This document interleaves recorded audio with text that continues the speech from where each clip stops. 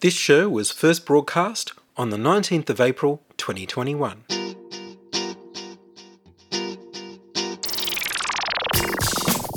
Diffusion, the international science radio show. We have a bouncer on the doors of perception. The good, the bad, the ugly. It gets pretty exciting. The myths, the truths. Toxicology. Astroseismology. Magnetism. The dark side. Genetically engineered potatoes. Planetoid. Planetoid. I love that word.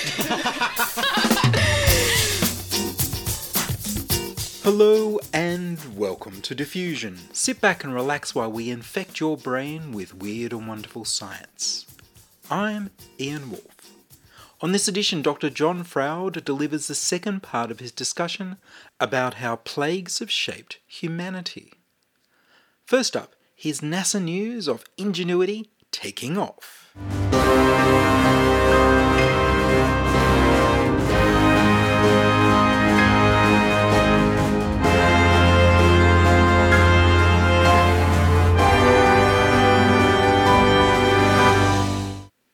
Up and away!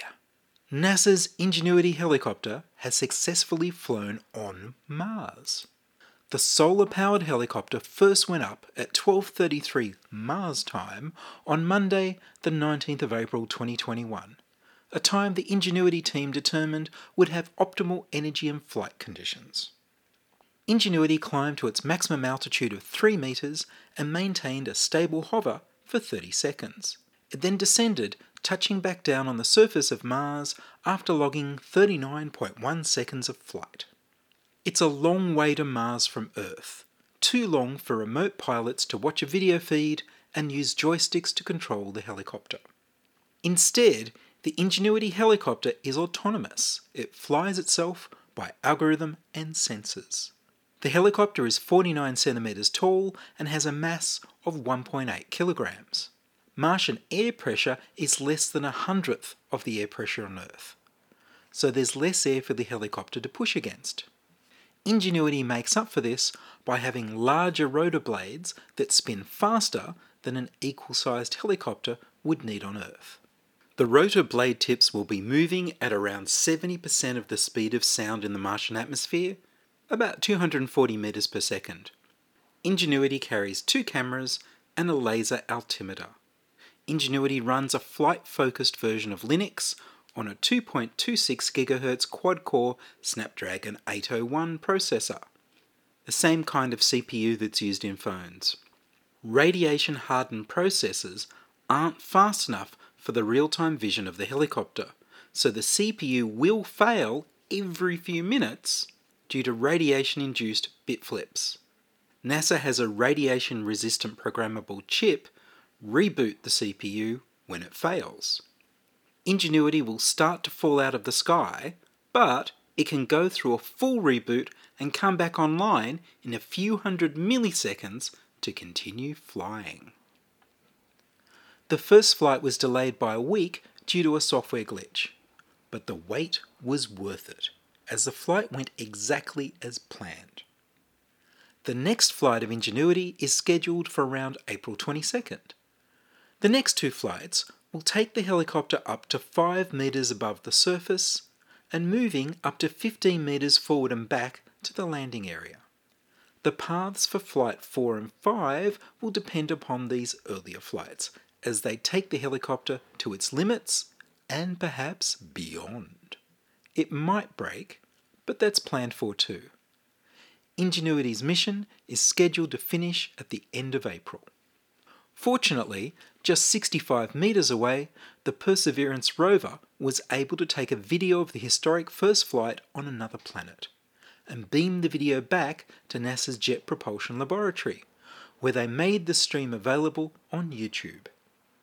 NASA Associate Administrator for Science, Thomas Zurbuchen, announced their Martian helicopter site is now called the Wright Brothers Field, in honour of the 2 pioneering brothers' first powered flight 117 years ago.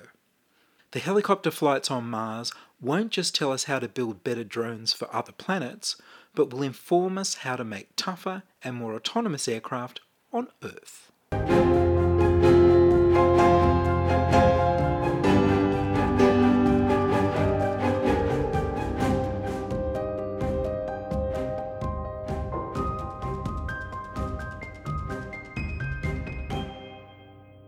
You're listening to Ian Wolfe on Diffusion Science Radio.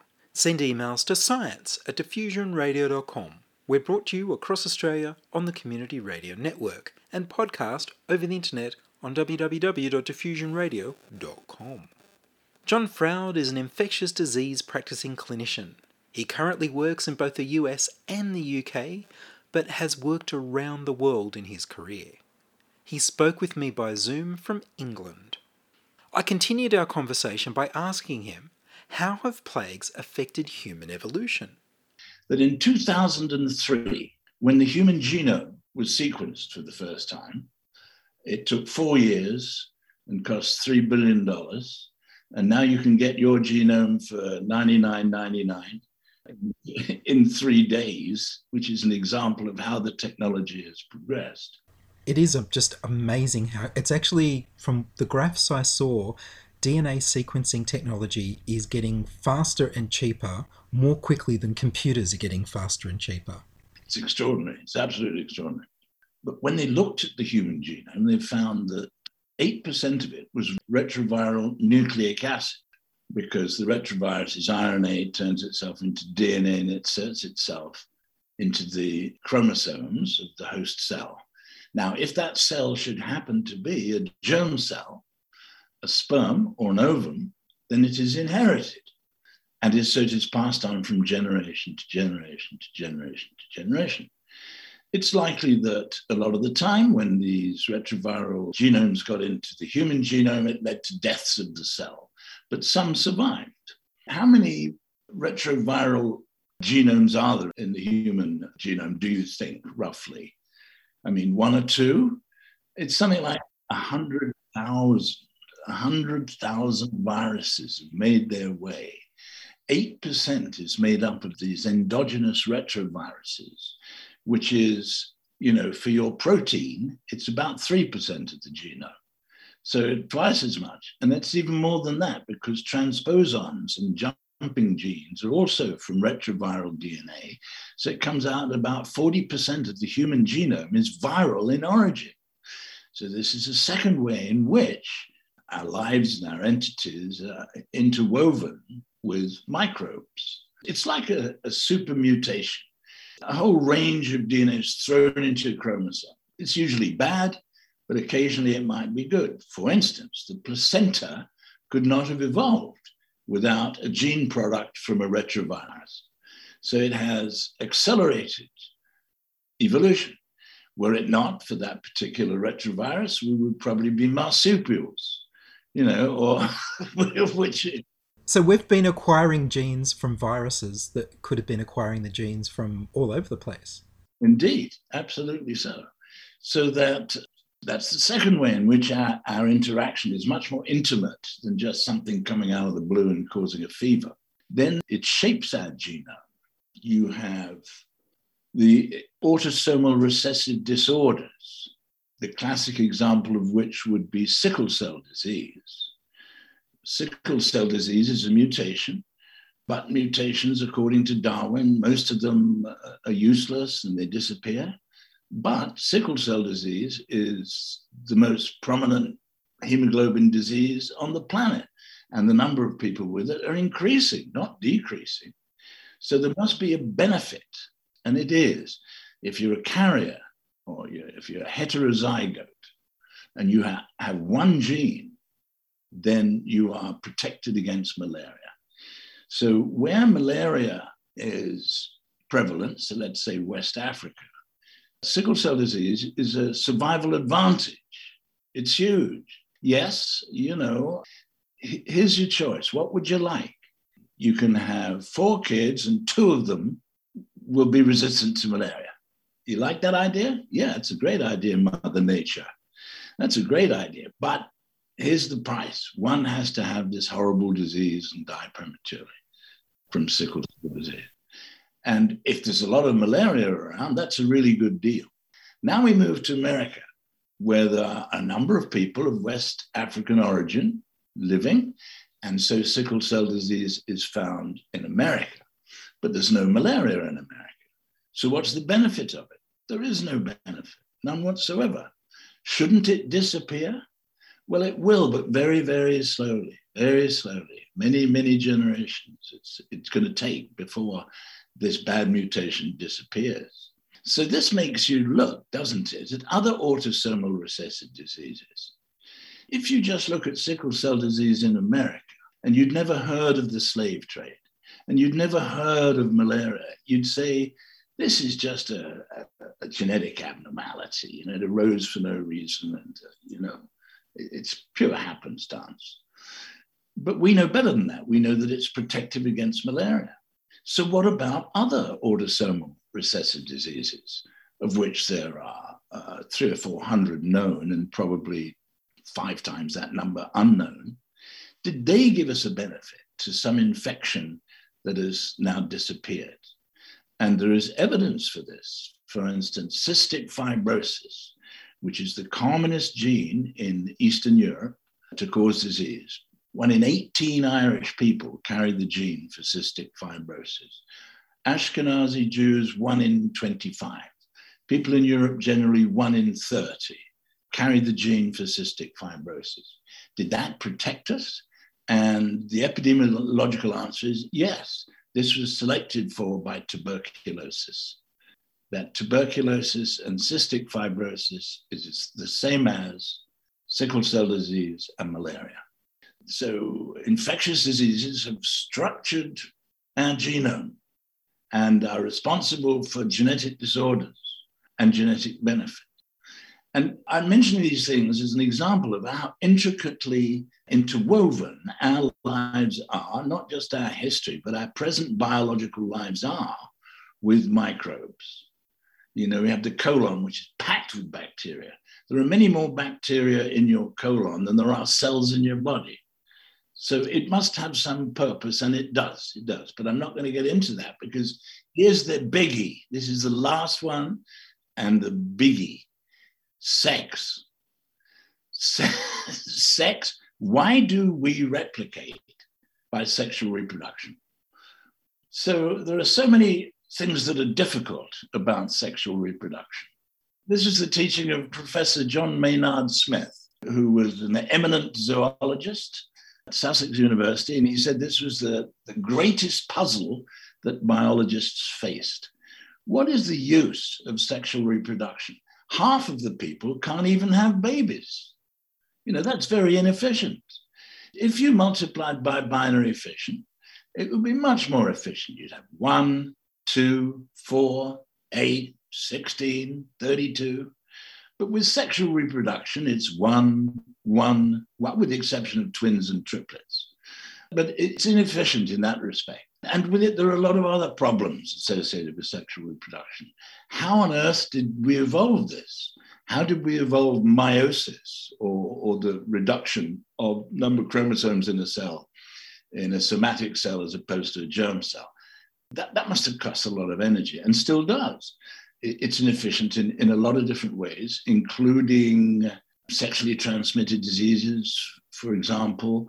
And some have suggested that the predominant cancers in women, breast, ovary, and uterus, these are all, perhaps it's related to their recent evolution. So there must be some extraordinary force selecting for sexual reproduction.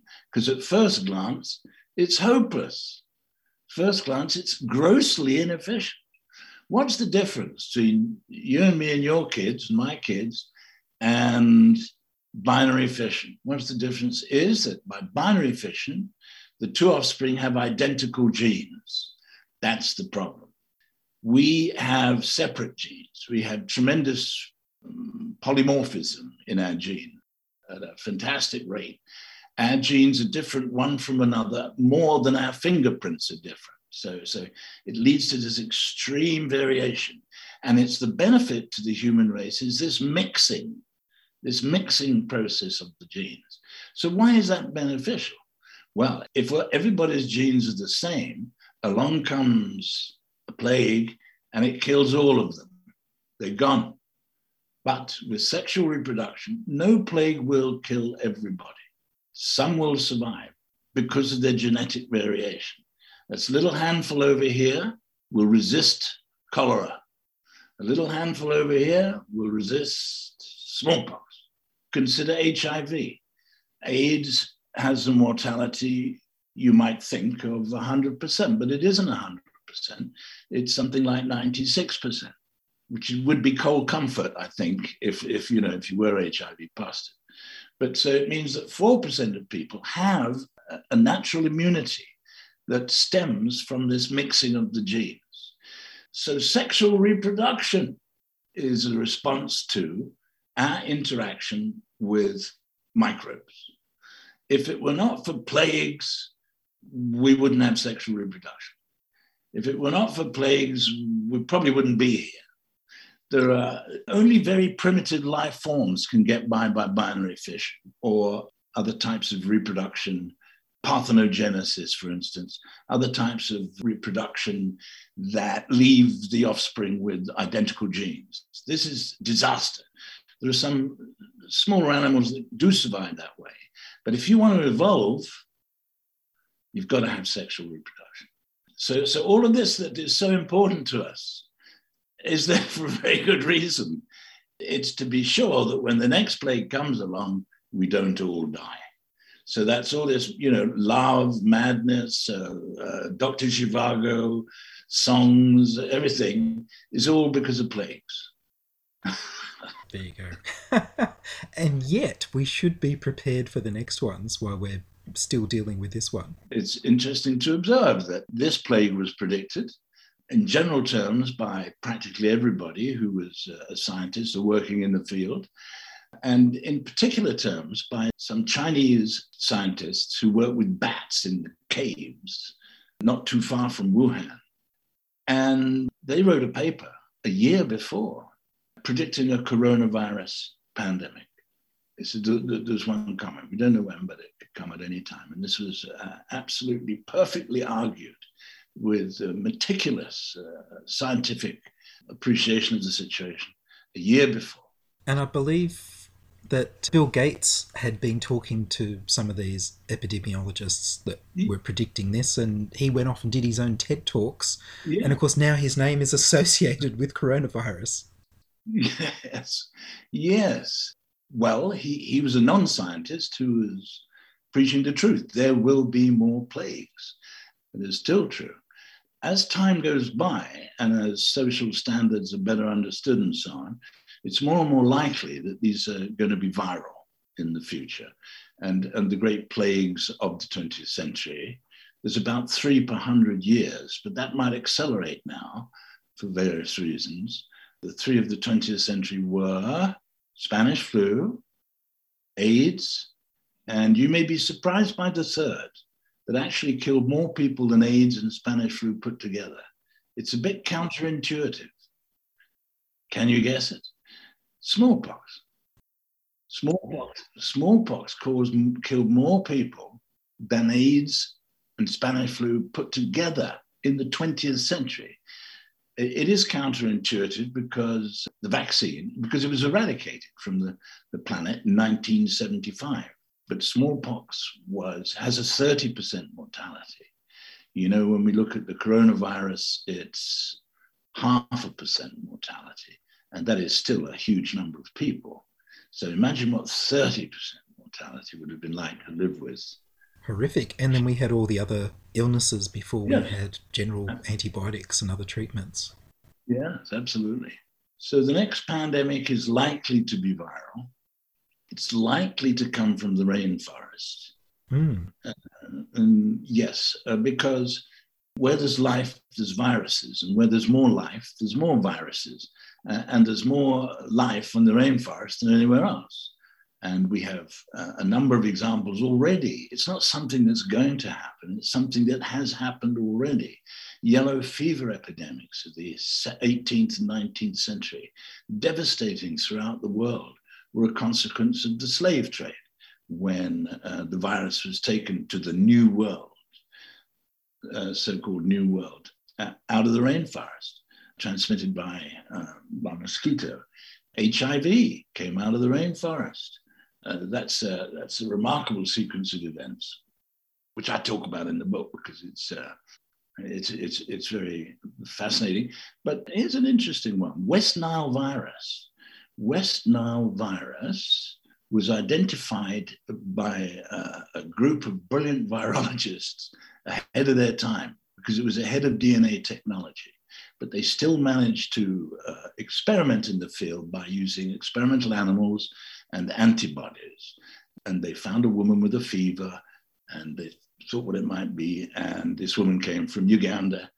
They were situated in Uganda, and she came from the West Nile province, so it was called West Nile virus. And there were little outbreaks of West Nile virus over the next 50 years. Let's see, so that brings us.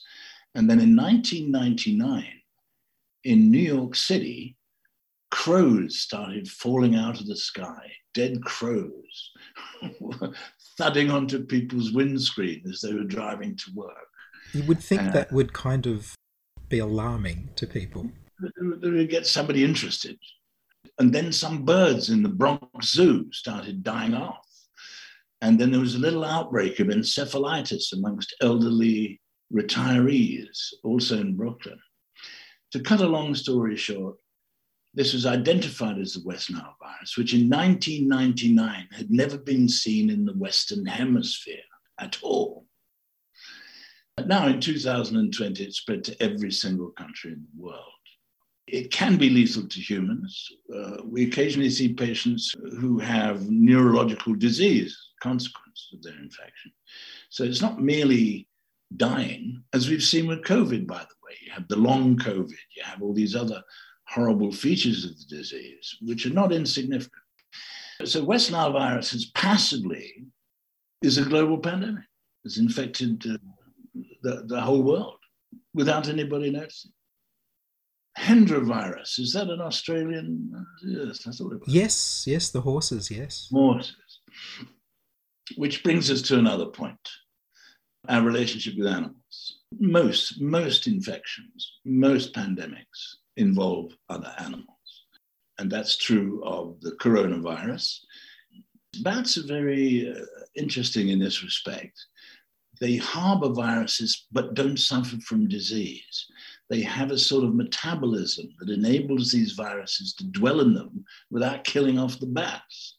Bats are very many populous in the world, everywhere.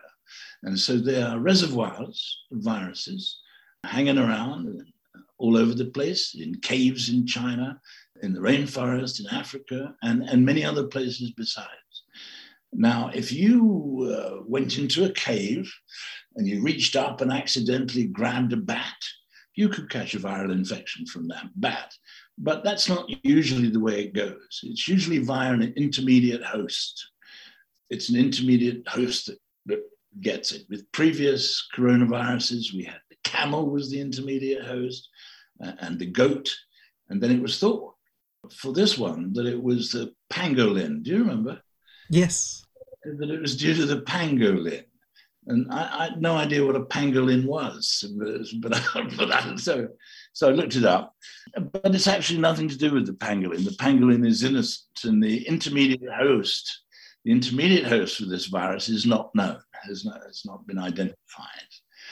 But so bats in caves, and then man's practice of eating bush meat, a huge problem from the African rainforest, where they eat, lizards, rats, anything, monkeys, they eat everything that moves. And so it was in the Wuhan market. It was the wet meat market. It was filled with all kinds of exotic creatures, which people ate.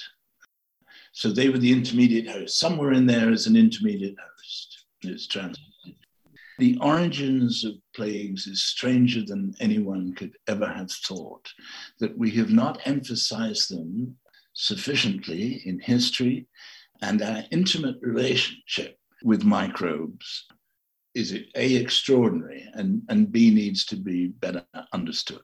Well, John, thank you very much. Not at all. It's a pleasure talking to you. That was the second and final part of my discussion with Dr. John Froude, infectious disease practicing clinician, about the diseases that have plagued humanity. His book Plagued will be released in June 2021 by Ben Bella Books. And that's all from us this week on Diffusion. Are you a scientist, artist, biohacker or maker who'd like to be interviewed about your work? Would your company like to sponsor Diffusion? Send your contributions, opinions, helpful suggestions and donations to science@diffusionradio.com. That's science@diffusionradio.com. Please rate the show on iTunes. Tell your friends. Follow me on Twitter @IanWolf. The news music was Rhinos theme by Kevin MacLeod of Incompetech.com. I produce Diffusion, which is broadcast around Australia to 28 stations on the Community Radio Network, including Radio Blue Mountains 89.1 FM in New South Wales, ACCC in Alice Springs and Tennant Creek, 2 MVR in Nambucca Valley, 3 MBR in the Mallee Border districts of Victoria and South Australia, City Park Radio 7 LTN in Launceston, Tasmania, and 2XXFM in Canberra. Diffusion is narrowcast on Indigo FM 88 in northeast Victoria. Diffusion is syndicated globally on astronomy.fm. Subscribe to the podcast on the Diffusion website, www.diffusionradio.com. That's www.diffusionradio.com, and check the website for photos, links, and videos about this week's show. If you enjoyed the show, you can explore more than 1,000 previous episodes, archived on diffusionradio.com, where the shows are labelled by keywords so you can focus in on the stories you want to hear.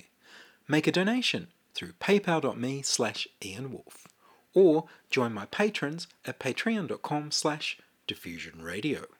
I'm Ian Wolf. Join us inside your audio device of choice for more science wondering next week on Diffusion Science Radio. Science is fun. It helps you to learn, to know, and to appreciate. When you study science, you may go on field trips. You discover the marvelous interrelationships between all living things. You learn to read the history of the Earth as it is written in rocks and fossils. You find out what makes things tick, everything from a molecule to a living organism. In the study of science is found the most useful and satisfying knowledge of man. Knowledge of his physical world, its past, its present, and its future. And in your moments of relaxation, now and in the years to come, you will find the study of science leading you into fascinating pursuits: photography, collecting. Why study science? Study science because you will find in the study of science a richer, more rewarding life.